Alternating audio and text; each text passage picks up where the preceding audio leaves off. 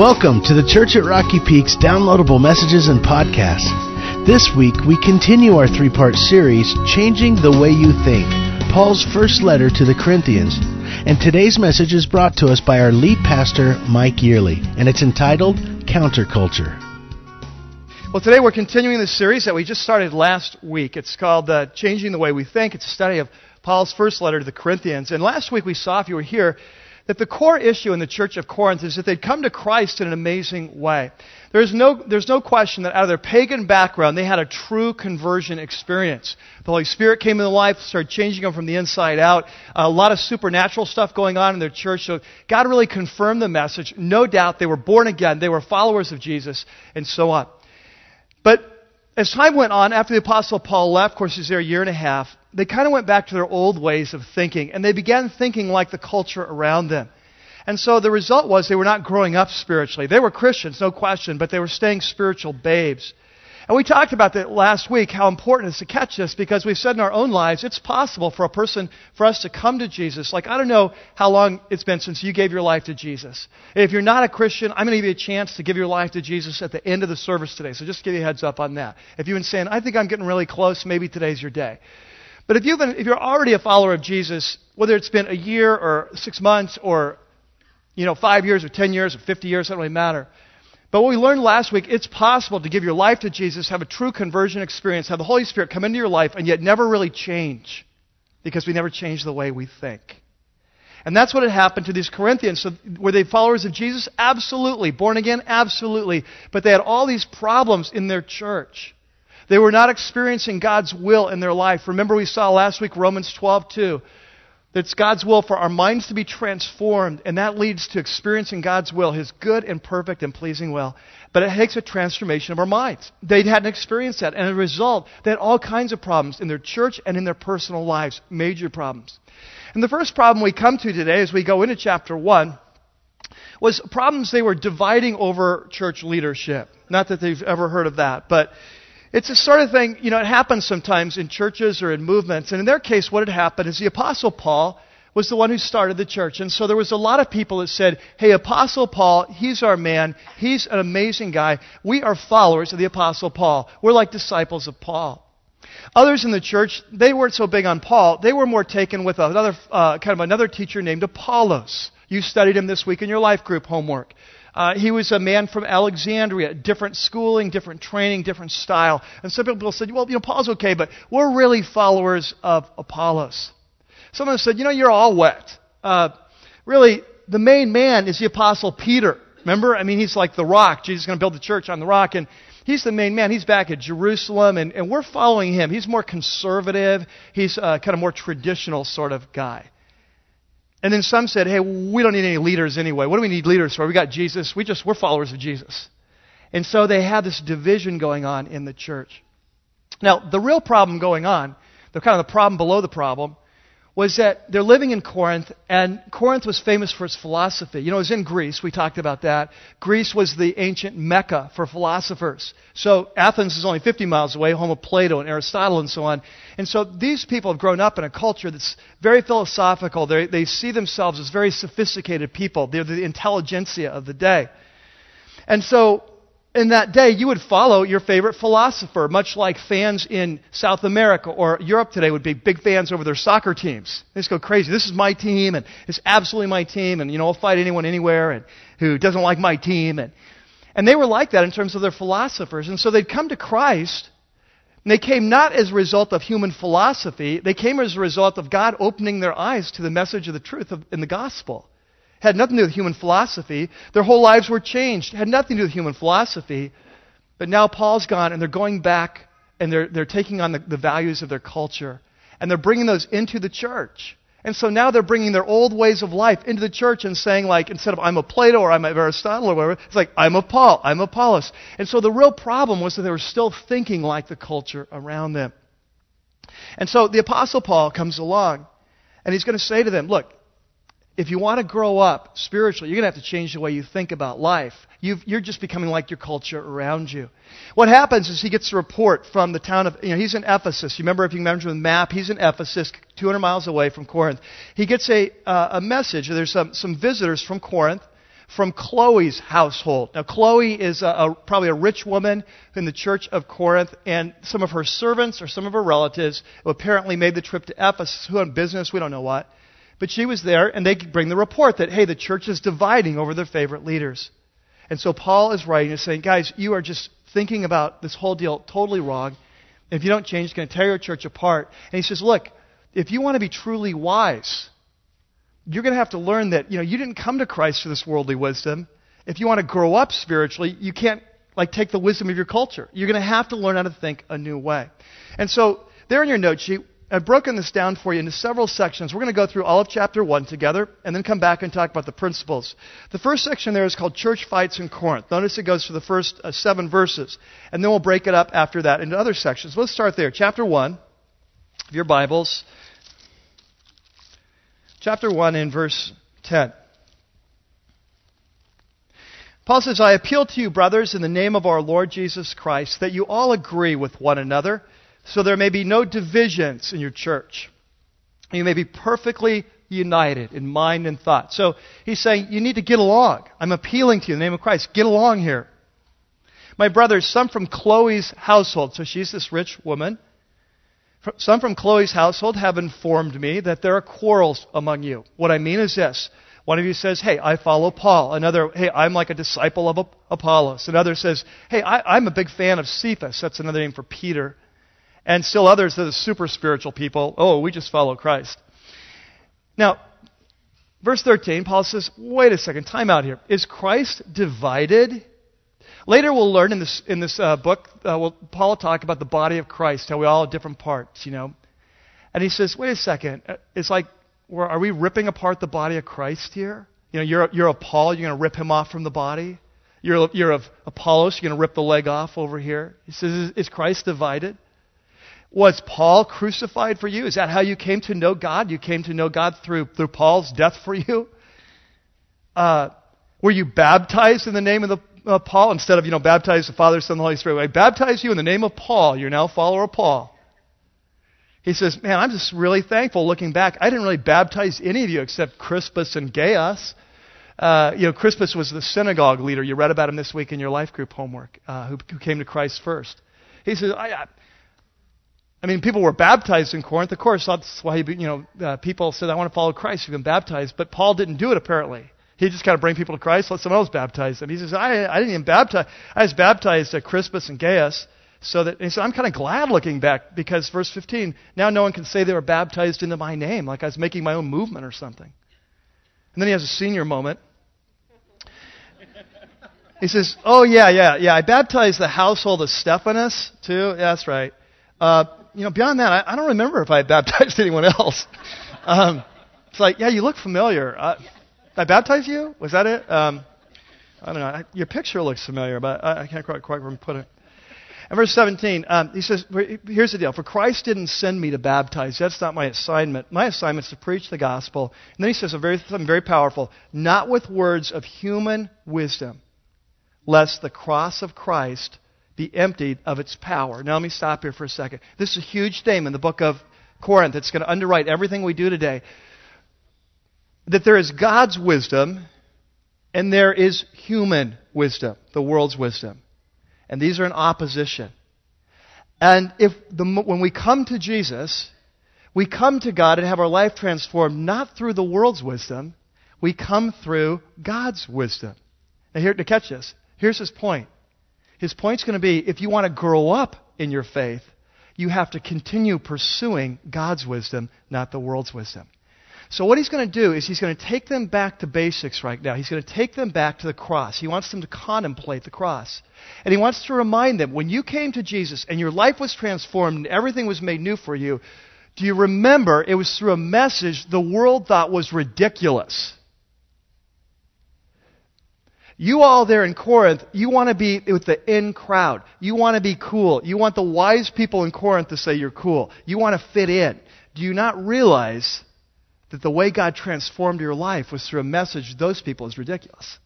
That's going to message. So let's go on this next section now. Contemplating the cross. And what he wants them to understand is that the heart of the Christian message is countercultural.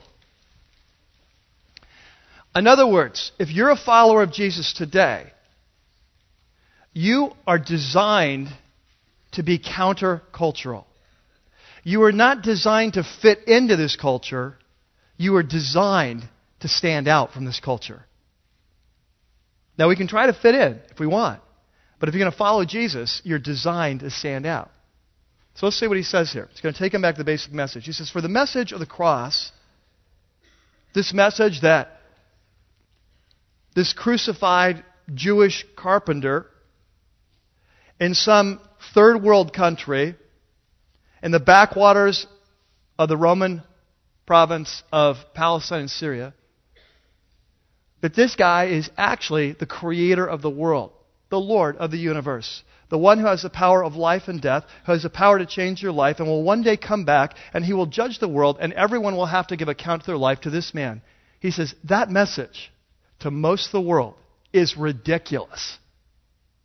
He says, have you forgotten that? The message of the cross is foolishness to those who are perishing. Only two kinds of people in the world. Those who are perishing, those who are being saved. He says, but to us who are being saved, it's the power of God. That's the message that changed their life. And then he quotes the Old Testament. Now, the Apostle Paul, when he's teaching, often quotes the Old Testament to support his teaching, which is a good thing to do, obviously. He says, for it's written, and he quotes the Old Testament, God says, I will destroy the wisdom of the wise, and the intelligence of the intelligent I will frustrate. Verse 20, he says, now look, I want you to look around you. You Christians in Corinth, look around you. Where is the wise man? You are so taken and impressed with the intelligentsia of your culture, the philosophers and so on. He says, where is the wise man? Where is the scholar? Where is the philosopher of this age? He says, has not God made foolish the wisdom of the world? In other words, these guys you all think are so great, and you're all trying to emulate and be just like them and be approved by them, and you want to be thinking, you want them to think you're cool. He says, do you realize that they are totally lost? Why are you working so hard to get the approval of those who are perishing? Why is it so important for you to be thought wise by those who are ultimately foolish? See? Then he says, for since, verse 21, for since in the wisdom of God, the world through its wisdom did not know him. You know, as a race, we're an amazing race. God has designed us incredibly. We're a brilliant people. You see the technological advances through the centuries and rapidly increasing now. It's amazing. But what he's saying is, in spite of our technological brilliance, we are spiritually blind. As bright as we are technologically as a race, spiritually we are blind. And he says, stop and think about it. All the wisest philosophers of the age, pick your people. Plato, Aristotle, the Stoics, the Egyptian philosophers, pick them out. Pick out the wisest. He says, stop and think about it. They never figured this whole thing out with all of their brilliance. They never figured out who God was. They never figured out who we are. They never figured out how the relationship works and what needs to happen. So he says, verse 21, for since in the wisdom of God, the world through its wisdom, it did not know him. So God was pleased through what the world would consider foolishness, this message of the cross.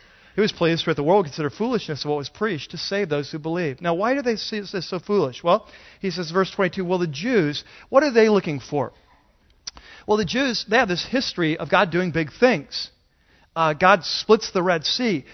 Joshua goes into the Jordan and the river stops. The walls fall down.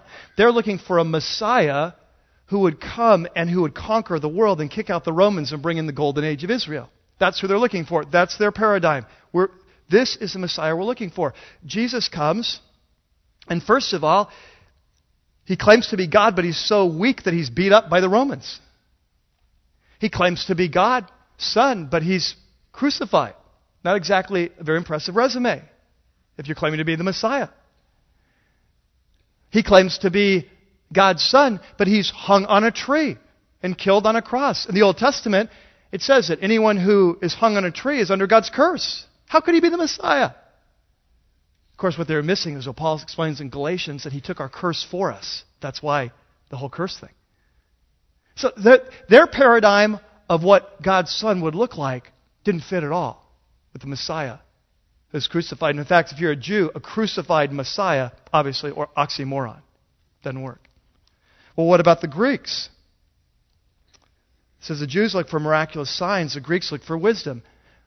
They're looking for someone like Plato or Aristotle, something complicated, something hard to understand. Have you ever tried to read Plato? I have.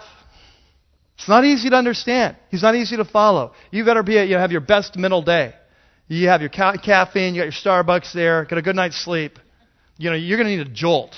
Like Red Bull. If you're going to do Plato, you got to be on top of your game. And the Greeks are looking for something like that. They're looking for something complicated, something hard to understand, something that only the wise and the lofty and the intellectuals can really grasp hold of. And so this doesn't fit their paradigm. This crucified Jew story just doesn't work for them. Verse 23 says, but what we preach, our message is that Christ crucified, a crucified Messiah. And it's a stumbling block to the Jews. It's foolishness to the Gentiles. He says, but to those whom God has called, those whom God has chosen. There's only one kind of people that are going to get this message about Jesus, and those are the people that God has supernaturally called. Open their eyes. There's only one kind of person that comes to Jesus. Those are the people the Father draws. Jesus said, no one can come to me unless the Father draws him. It's a miracle. When anyone comes to Christ, it's a miracle. Because the message doesn't make sense on the surface. To those whom God has called, both Jews and Greeks, doesn't matter your background, Christ is the power of God. He's the wisdom of God. It says, for the foolishness of God, what the world sees as foolishness, turns out it's wiser than man's wisdom.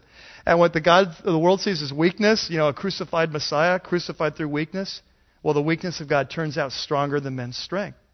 So let's follow his argument here. What he's saying is, you have these divisions in your church. The reason is, you're thinking like the world around you. Why are you trying to be like the world around you? The world around you totally missed the boat. They don't get it. Why are you trying to be like the wise people, the scholars, the intelligentsia? They don't understand. Why are you trying to win their approval when God's power came into your life through a totally different channel?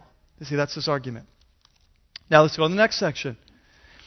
This section is called Considering the Church. He says, okay, let's come at this a different angle. The whole argument is that God's wisdom and the world's wisdom are different. God does things differently than the world does things. He says, now, case in point, let's look at you. Let's look at your lives. Let's stop and think about this.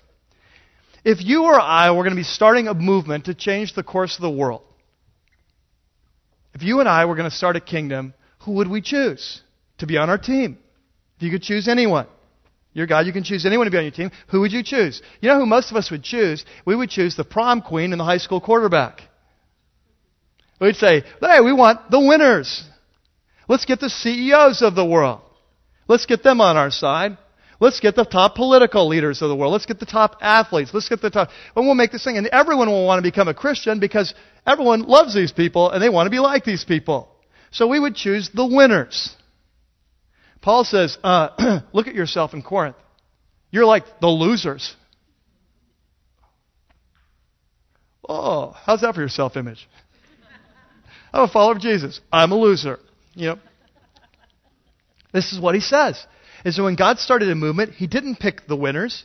He picked the losers. He picked not the powerful, not the influential. He picked the have-nots to start his movement. Why?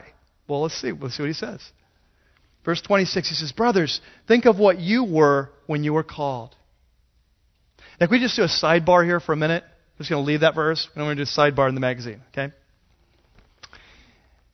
Very important thing I want you to catch. He says, think of what you were when you were called. I want you to catch this. He did not say, think of who you are. He said, think of who you were. Here's a big message for us. It doesn't matter what you were when you came to Jesus. Because Jesus is going to transform your life. He's going to make you something amazing. In 2 Corinthians chapter 5, it says, if any person comes to Christ, they are a new creation. The old is passed away, the new has come, right? He says, we used to look at Jesus in a fleshly way as if he were nobody. Oh boy, would have changed our mind about him. He says, we've got to change our mind about ourselves too. And so Paul says, remember what you were. So this is not like, he says, you were not the leaders of your culture. Now, God's going to change you and transform you. You're going to be amazing. But remember where you came from. So he says, remember who you were. Not many of you were wise by human scholars. You look at the Church of Corinth, not a lot of philosophers there. Not all these famous speakers in the Church of Corinth. He says, there were not many influential. You weren't the power brokers of your culture. Not many were of noble birth. 4 generations gone to Harvard. It's not the way it was. He says, but God chose the foolish things of the world to shame the wise. When he started his movement, he chose the weak things of the world to shame the strong. He chose the lowly things of the world and the despised things and the things that are not. God chose the have-nots of the world to nullify the things that are. Now, why did he do that? Because verse 29, so that no one could boast before him. See, when God started a movement, he wanted it really clear. This amazing group thing called the church. It's not because these people are brilliant. It's not because they're brighter than the average bear. It's not because they're so gifted. It's not because they're so special. It has nothing to do with them. In fact, I'm going to choose the people that don't have a lot going for them so I can show the world my amazing power that it's not about them. It's all about me. And so I get all the credit for it. And the world gets to see me through their lives and the transformation in their lives. Verse 30, he underlines this. He says, it's because of him. You might want to underline that. If you're a believer today, boy, it's so important you catch this. It's because of him, not because you're so bright, not because you're the intelligentsia, not because of your commitment. It's because of him that you are in Christ Jesus. He's become for us the wisdom from God. Well, what do you mean, Paul? What do you mean the wisdom of God? Well, first of all, Jesus is our righteousness, he says.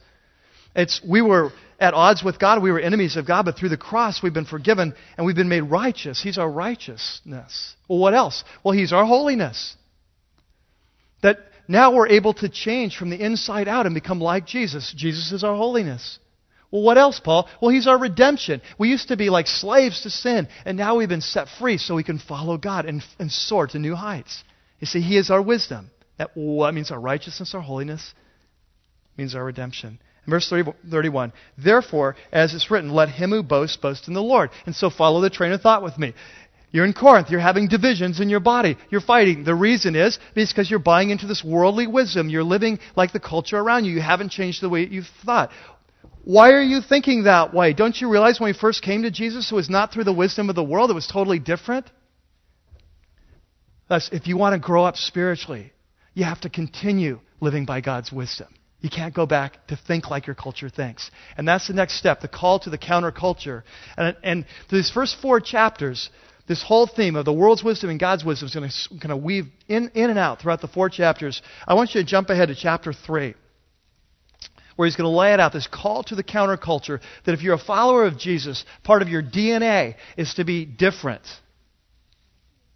Now, we'll talk later, what does that mean, being different? Because we've often misunderstood that in the past. At least the church in America. In chapter 3 and verse 18, Paul says, do not deceive yourselves. Now, can you underline that? I'm going to give you a little tip. When in the book of Corinth, several times Paul will say this, do not deceive yourself. And whenever he says that, we need to sit up and pay attention, because what comes next is incredibly important. He's not wasting his words.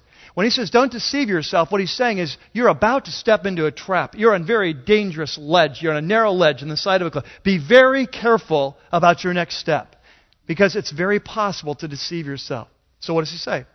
What's this danger? Do not deceive yourselves. If any one of you thinks he's wise by the standards of this age, he should become a fool so that he may become wise.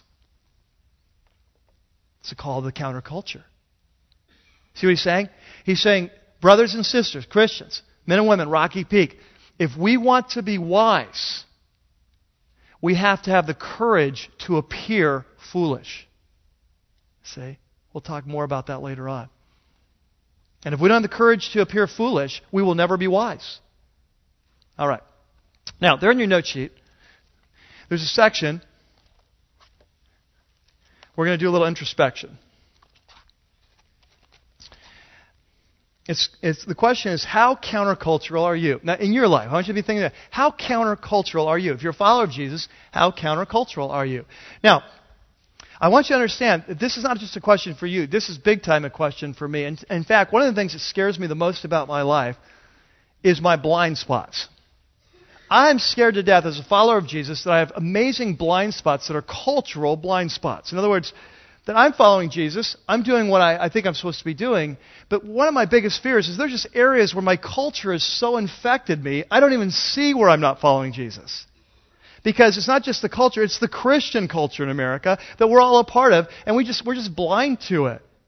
Stop and think with me. You go back in church history. There was a time when Christians marched from Europe over to Israel to kill Muslims for Jesus. Now, would you call that a blind spot? It's like, what part of the Sermon on the Mount were you reading? You know? And we look back and we say, how ridiculous that people, in the name of Christ, would go and kill Muslims, and think they were doing God's will. Like, how ridiculous is that? And we look back and we say, that is just crazy. Oh, I wonder, in a couple hundred years, when Christians look back on our age, if Jesus hasn't come back, what they're going to say about us. How did they miss this? It was so obvious in God's Word, and they just missed it. I'll tell you what, it scares me to death. It scares me to death. One of the prayers of my life is, God, help me to understand where I have bought into the Christian culture of our age and missed your culture altogether. Wow. And so when we ask these questions, how countercultural are you? I just want to start there. That I'm not talking about you. I'm talking about me. Okay, we're all in this thing together. But I ask a couple questions. Now, it says there are a couple quick questions, and I wrote that earlier in the week.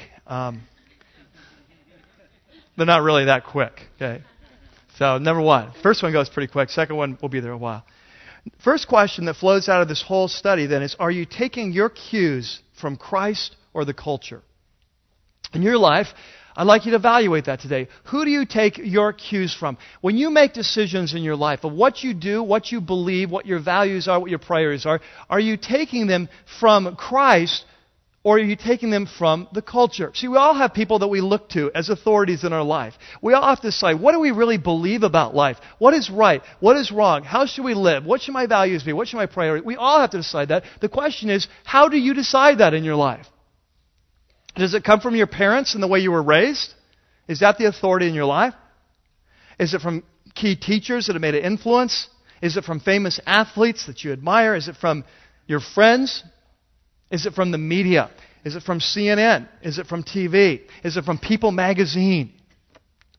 Is it from your favorite talk show host? Oprah is your authority. Is it from respected professors or authors in our culture, scientists? Like, who are the authorities in your life? So we each have to answer this question. Who do we take our cues from when we're making the important decisions of life? See, the problem in Corinth was that they had become Christians, God's Spirit had entered in, but they were taking their cues from the culture, not from Christ. Not from His Spirit. And we'll see it all through the book. And so Paul wants us to understand at the outset, if you and I are going to grow up, if the Church of Rocky Peak, we're going to grow up to be the church God wants us to be, we have to answer this question. Who are we taking our cues from? And are we willing to be countercultural? Are we willing to be thought of as fools in order that we can actually become wise? And throughout this series, and chapter by chapter, we're going to walk through with this dysfunctional church. We're going to get to walk through with this master therapist, the Apostle Paul. And chapter by chapter, he's going to say, okay, let's talk about this area of your life. You know how you're thinking? That's like really worldly wisdom. Here's how God's wisdom is. And issue by issue, we're going to walk through this. And so we're going to talk about issues like maturity. What does spiritual maturity looks like? I bet you're going to be surprised what he says. He's going to talk about the supernatural and the place of the supernatural in our Christian experience. He's going to talk about leadership. What does true, godly, wise leadership look like? What is sex? Where's sex? How does that fit in? Well, what's good? What's bad? Where does it fit? Where does it not fit? Conflict. He's going to talk about how do you deal with conflict in your life. Do you do it like the world, or do you do it like Christ? He's going to talk to us about marriage and divorce and singleness. He's going to talk to us about lifestyle issues. He's going to talk to us about temptation. How do you deal with temptation in your life? Are you dealing with the world's way, or are you dealing with God's way? He's going to talk to us about spiritual gifts and the next life and finances. And you see, chapter by chapter, we're going to go through, and he's going to say, this is how the world thinks about it. Now, this is how God thinks about it. And each of us is going to have to decide, are we going to take our cues from Christ, or are we going to take our cues from the culture? And here's what I'm predicting. I would guess for every one of us in this room, there are going to be times as we go through this series, you are not going to like what the Word of God says. There are going to be times in this series you go, I don't agree with that. There's going to be times you say, oh, I don't think so. There's going to be times you've got to be kidding. Oh, I don't. You see? And at those moments of our Christian life are the critical moments of our walk. Because at those moments, we decide whether we're going to take our cues from Christ or our culture. And what we decide determines whether we grow up or we stay spiritually mature. You see? It's at those points where there's a collision between Christ and the culture. It's our choices and moments of collision that determine whether we grow or whether we stay infants. You see? Okay, number 2. The second question really follows hard on the heels of number 1, and it goes like this. Are you compromising with the culture? So the question is, are there any areas in your life you knowingly are making compromises? You know what Christ says, but you're allowing the culture to call the shots. Is that happening in your life? Now, the Corinthians, they wanted to be liked. That was the problem. They wanted their culture, they wanted to follow Jesus, but they wanted to fit in. There was a peer pressure thing going on here. And so they were compromising their commitment to Christ in order to fit in. And we've all been there, right? We understand this pressure. We all get it. We all know peer pressure doesn't stop in junior high, right? And it just goes on, changes shapes, changes names, changes forms. But we all deal with this in our life. And there's a tremendous desire as human beings to fit in.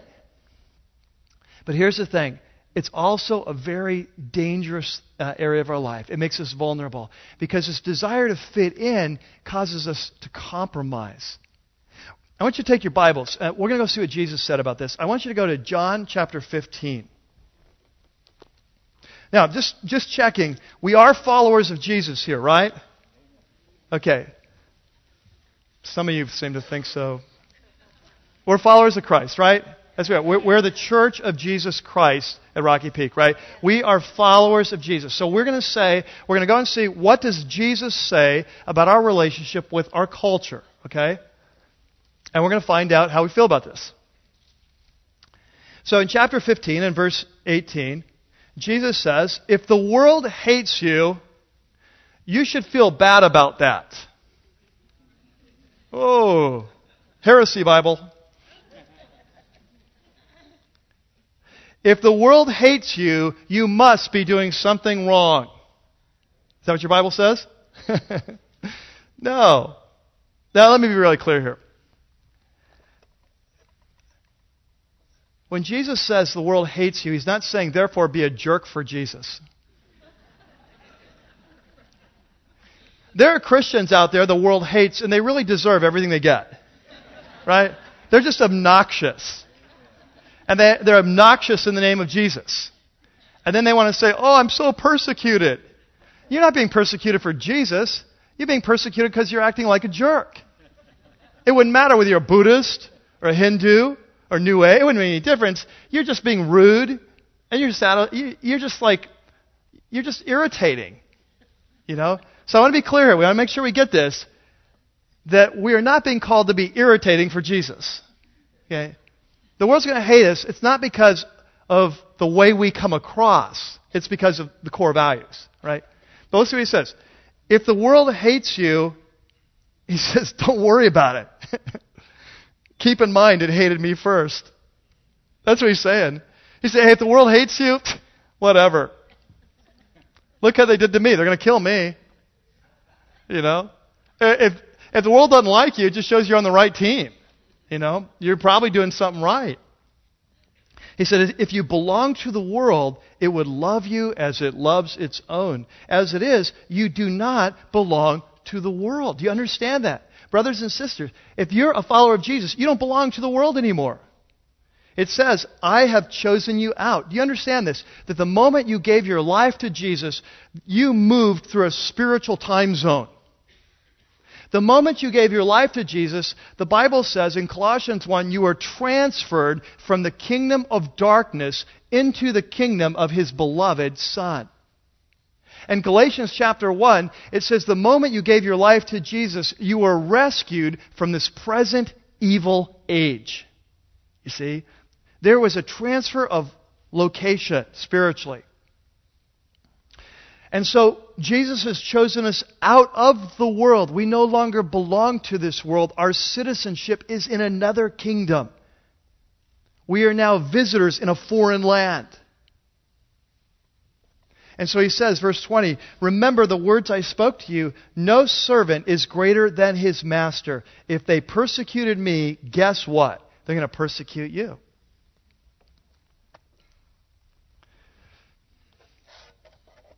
What Jesus is saying, what the Apostle Paul is saying, men and women, we're called to be countercultural. We're basically just ahead of our time as Christians. We're ahead of our time. You see, one day the whole world will know that Jesus is Lord. We just know it sooner.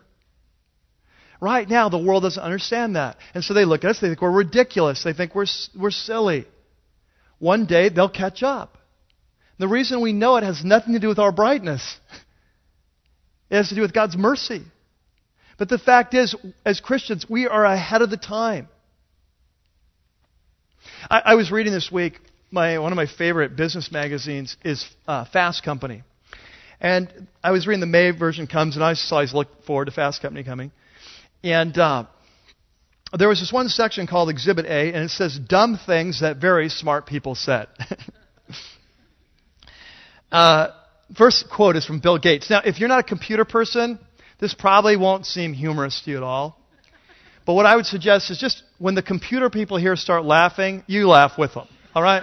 Because I guarantee you it's really funny if you understood this. So Bill Gates back in 1981 said 640,000 bytes of memory. So that's back like a 64K machine. 640,000 bytes of memory. It ought to be enough for everybody. Thank you, computer people. Okay, let's go on. IBM chairman Thomas Watson, founder of IBM back in 1943, he said, I think as I look ahead that there's a world market for maybe 5 computers. Now here's one. John Van Neumann. He was the president of the American Society of Mathematicians. I mean, brilliant guy. He was one of the founders of kind of quantum mechanics and how that works. One of the pioneers in the computer industry. Back in 1949, he says, it would appear that we've reached the limits of what's possible to achieve with computer technology. Now here's the best part. Although one should be careful with such statements as they tend to sound pretty silly in 5 years. Here was one, Robert Metcalfe. Now Robert Metcalfe was the man that he and his buddy, they came up with the Ethernet, whole Ethernet deal for high-speed computers and high-speed internet and all that. Ethernet. So back in 1995, he was one of the founders of 3Com. In 1995, he said, the internet will catastrophically collapse in 1996. I think we passed it, right? You think back through the history of mankind, some of the things that really brilliant, the wisest people of our day once believed that turned out to be foolish. There was a time when the wisest minds in the human race believed that the earth was flat, and that anyone who believed the earth was round was ridiculous, or a fool, right? There was a time when the most brilliant minds of our race, the most brilliant medical people, thought that if someone got sick, the best thing to do for them was to drain their blood out of them, right? There was a time when the wisest minds of our world said that man will never fly. We were not designed to fly. You cannot create a flying machine. And that anyone who says otherwise is a fool. You see, Christians are just ahead of our time. We are called the fools right now. But one day, the rest of the world will catch up, and they will know what we know already. And so here's Paul's point. So, if you want to be wise, quit trying to fit in. Don't join the Flat Earth Society. You got to do life a different way. These people don't get it. So don't take your standards and your choices from people who don't get it. You have to be willing to have the courage to be thought of as fool to be the people who discover the whole new world. You see?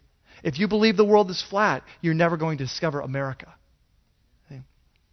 Now, let's look at one other passage, James chapter 4. To the right in your Bibles, the little book of James. James, of course, is the half-brother of Jesus. Same mother, different father.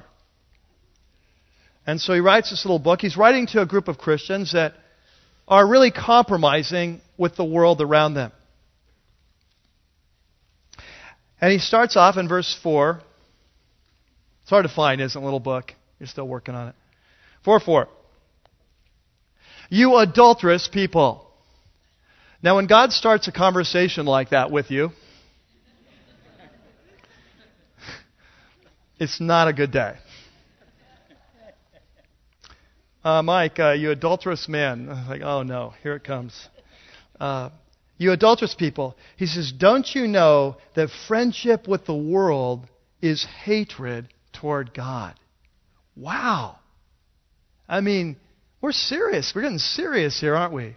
Here's another statement. Next one. Anyone who chooses to be a friend of the world becomes an enemy of God. Wow. Can you say countercultural? I mean, like, do you get it? And here's the thing. This week in your life group homework, I've chosen 7 passages that talk about our relationship with the world that you're going to be studying in your life group homework this week. Of what our relationship with the world is going to be. Now, so how do we know if we're compromising?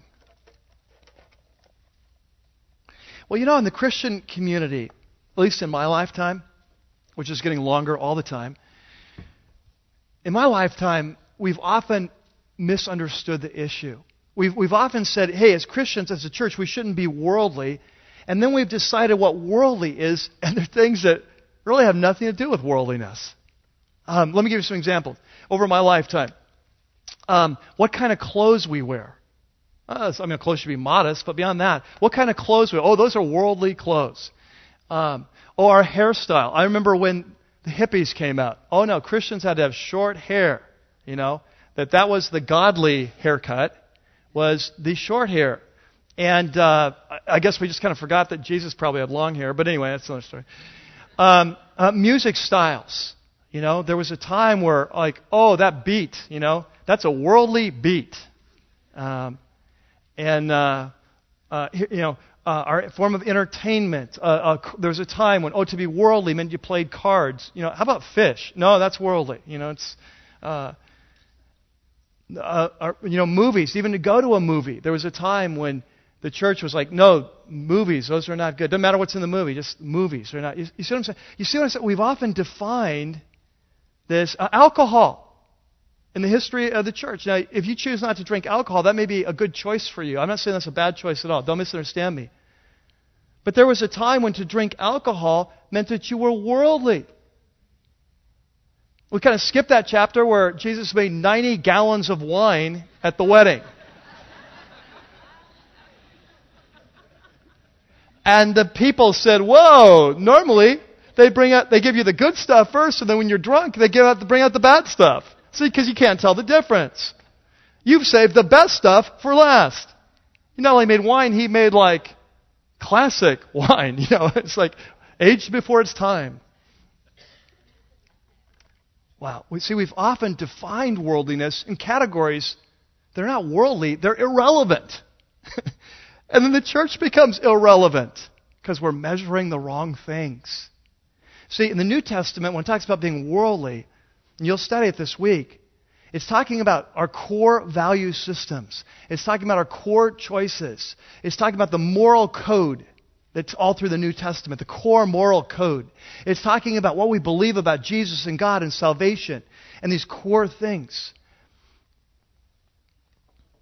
So what's it look like? What does it look like to compromise? Well, let's say you're high school, you're a college student. Could be older. But if you're a high school or college student, what does that look like to compromise? It could be going out partying with your friends and getting wasted so you fit in.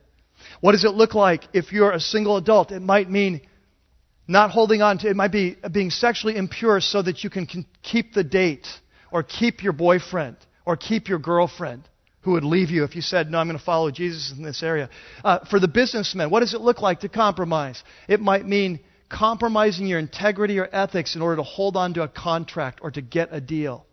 What does it look like if for a university prof? It might mean that you pretend you don't believe in Jesus or in absolute moral values so that you can get tenure or keep your position. For a married couple, it might look like giving up your commitment to marriage so that you can be happy. It takes 100,000 different forms of what it means to be worldly. But at the core, there's always a contradiction of the core values or core teachings about reality that's in the New Testament. When you stop and think about why we compromise so many times, it's exactly because of what the Corinthians were doing. They compromised because they wanted to fit in. They wanted to have their cake and eat it too. They wanted to have Jesus and they wanted to be popular. I think of our culture today and how the culture is crushing in on the church in America. And how if the Church of Jesus Christ in America doesn't wake up and resist these influences, we're going to become even more irrelevant than we are. Let me give you some examples. This whole area of sexual purity. Let me ask you something. Paul says, if you want to be wise, you have to be willing to be considered a fool. Let me ask you something. If you're a single adult and you're at your place of business and you tell someone, yeah, I've been dating someone for a year, but we haven't had sex because we're waiting till marriage. How do you think that's going to go over? More times than not. Every once in a while, someone will say, good for you. But more times than not, isn't it true that often it's like you will be seen as naive, old-fashioned, out of touch, archaic, a fool. I mean, how are you even going to know if you're compatible if you haven't slept with someone? You know, as if that's the key to marriage. Like, oh, hey, that was really good. Let's get married. It's like, whatever. What are you doing Tuesday? I'm free. Okay, here's another one. While we're on the sexuality term, here's a hot one. How about homosexuality? Well, in our culture today, your place of business.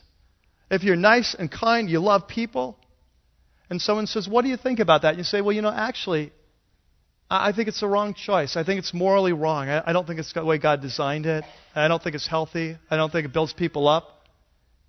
How's that going to go over? Wow. You may be seen as worse than a fool or outdated or old-fashioned. You may be seen as a religious zealot or a bigot. That's the reality in our world today, right? Are you willing to be a fool so you can be wise? Here's one. Spirituality. Our whole relationship with God. I don't know if you've noticed, but our culture right now is really big on spirituality. It's like, in fact, if you don't have some sort of spirituality in your life, you're probably seen as a redneck or something. It's just like, oh man, you're really out there. You're behind that. I mean, it doesn't really matter what it is. You can be Hare Krishna. You can be, Buddhist. You can be Jewish. You can be Christian. Doesn't matter as long as you don't put it on anyone else. You can be anything you want as long as you don't believe it's really true.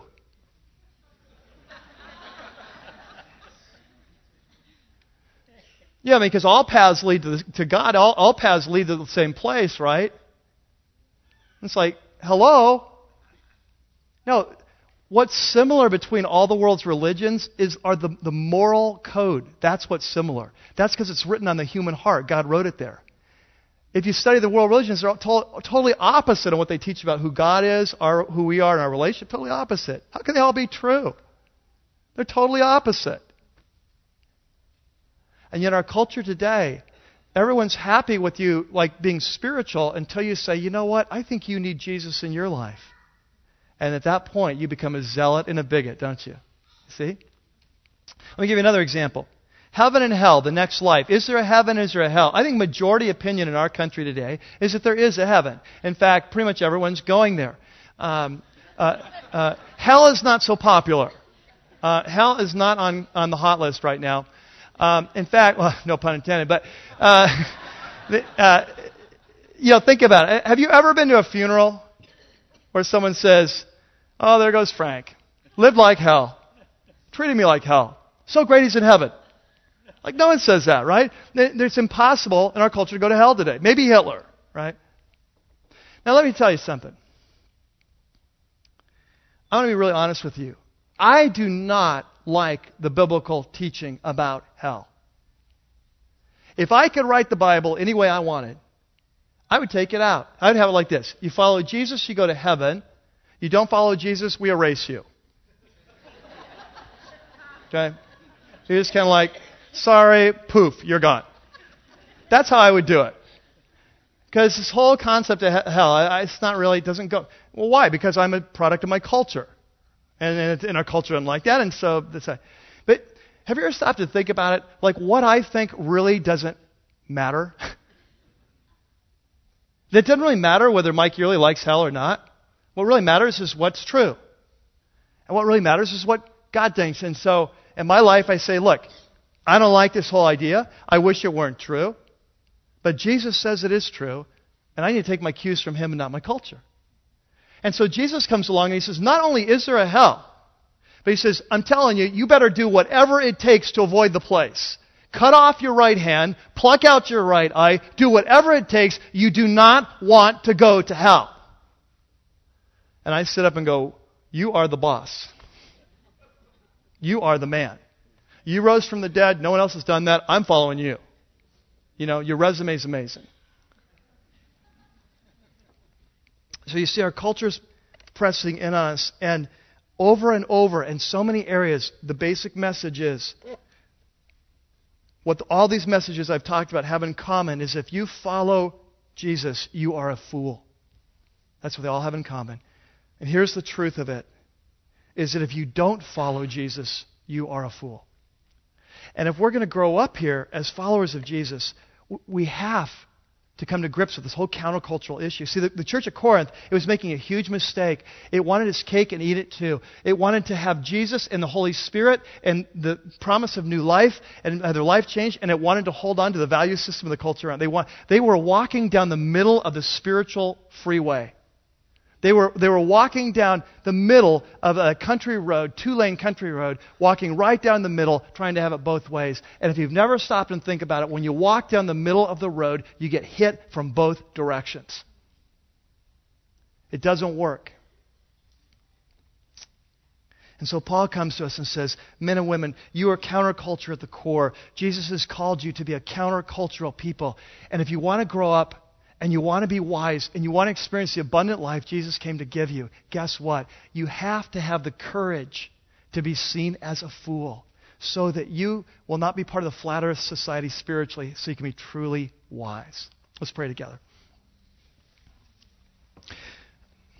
As our heads are bowed and our eyes are closed, I promised you earlier that if you have not given your life to Jesus, I'm going to give you that chance right here and now. So let me talk to you while our heads are bowed, our eyes are closed. I want to talk to those of you who have not given your life to Christ. You're here today. You know the story. You understand it. He died for your sins. He rose from the dead. You believe that. But you've never had a time in your life where you've said yes to Jesus. And that's what it takes. It takes you opening your life to say, Jesus, I see now what the world says is ridiculous is really the truth. And I don't even understand all this today. I don't understand how it works, but I know that I need you. And that happens in your life the moment you ask Jesus in. And I'm just going to pray a very simple prayer. And if this is the desire of your heart today, just pray along with me in your heart and ask Christ in. Dear Jesus, I believe in you. I believe you died and rose again for me. I ask you to come into my life, to forgive my sins, to change me from the inside out, to give me your Holy Spirit, and to teach me how to follow you. I surrender control of my life to you. I give you the steering wheel of my life.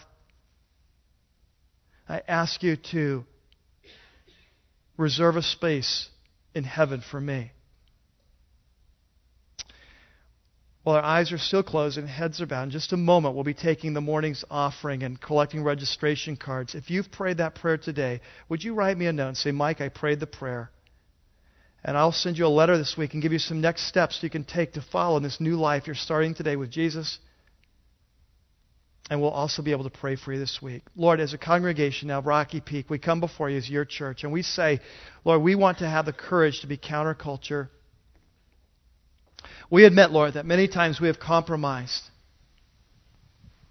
We've compromised because we want to fit in. We've compromised because we want to be popular.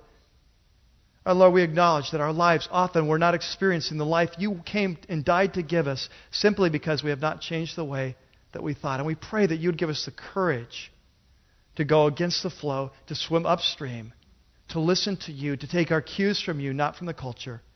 You could transform us, transform our minds, so we can experience your will for our lives, that which is good and pleasing, your perfect will. We pray this in Christ's name. Amen. Looking forward to next weekend as we talk about another major part of what it means to follow Jesus. The sermon's called Supernatural. And this journey that we're on, this relationship, this is not a willpower thing. This is a God thing. And it's part of what it means to follow Jesus is a supernatural experience. And so we're going to be seeing what the Apostle Paul has to do as we cover chapter 2 next week. So you want to get a head start, you can start reading in chapter 2 and get familiar with that. May the Lord bless you and be with you this week. May He give you the courage to stand against the culture, even as He did. He said that if the world hated Him, there will times, they will hate us as well. Maybe we have the courage to appear to be fools, so that in reality, we can be wise. God bless you. We'll see you next weekend. Well, that's going to do it for this week's message. We hope you've enjoyed it as much as we have putting it together. Please visit us at rockypeak.org, where you can download more messages or have your questions answered. Remember, you can subscribe to our weekly podcast for free by searching for The Church at Rocky Peak from within the music store in your iTunes software. For lead pastor Mike Yearley and everybody up here at the Peak, thanks for listening.